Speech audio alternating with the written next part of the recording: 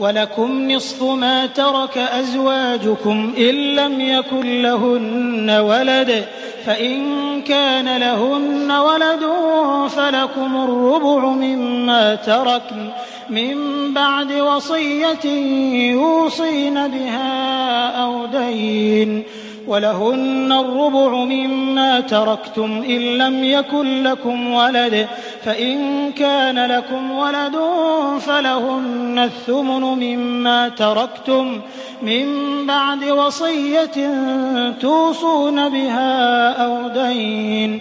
وإن كان رجل يورث كلالة أو امرأة وله أخ أو أخت فلكل واحد منهما السدس، فإن كانوا أكثر من ذلك فهم شركاء في الثلث من بعد وصية يوصى بها أو دين غير مضار، وصية من الله والله عليم حليم.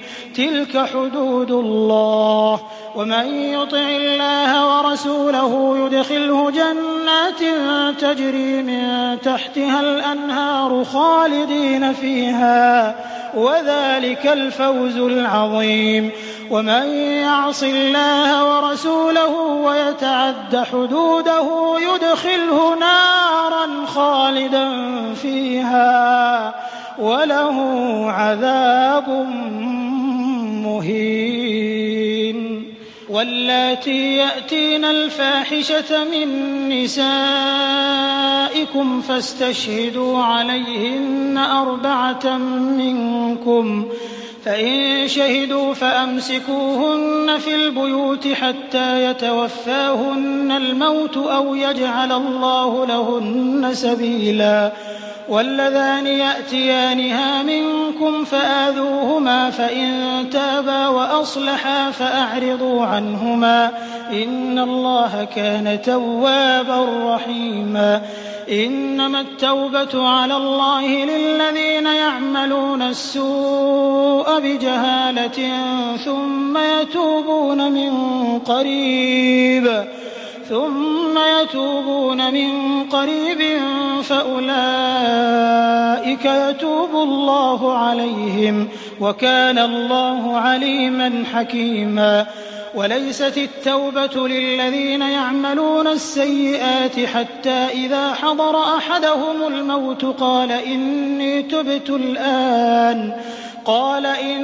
تبت الآن ولا الذين يموتون وهم كفار، أولئك أعتدنا لهم عذابا أليما.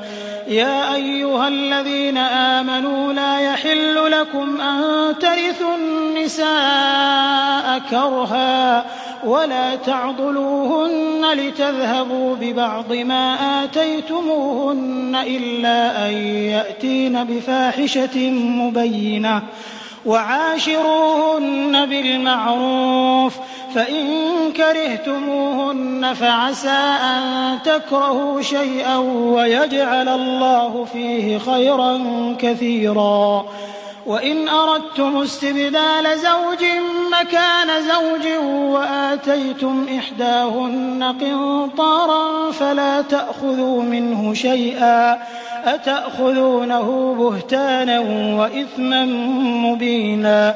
وكيف تأخذونه وقد أفضى بعضكم إلى بعض وأخذن منكم ميثاقا غليظا. ولا تنكحوا ما نكح آباؤكم من النساء إلا ما قد سلف، إنه كان فاحشة ومقتا وساء سبيلا.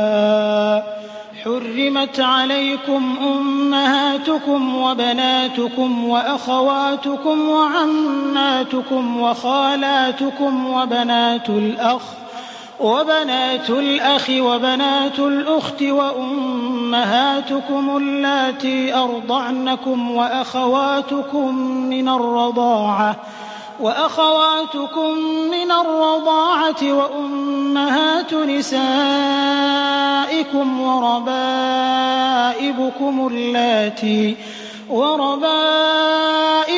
اللاتي في حجوركم من نسائكم اللاتي دخلتم بهن، فإن لم تكونوا دخلتم بهن فلا جناح عليكم، وحلائل أبنائكم الذين من أصلابكم، وأن تجمعوا بين الأختين إلا ما قد سلف، إن الله كان غفورا رحيما.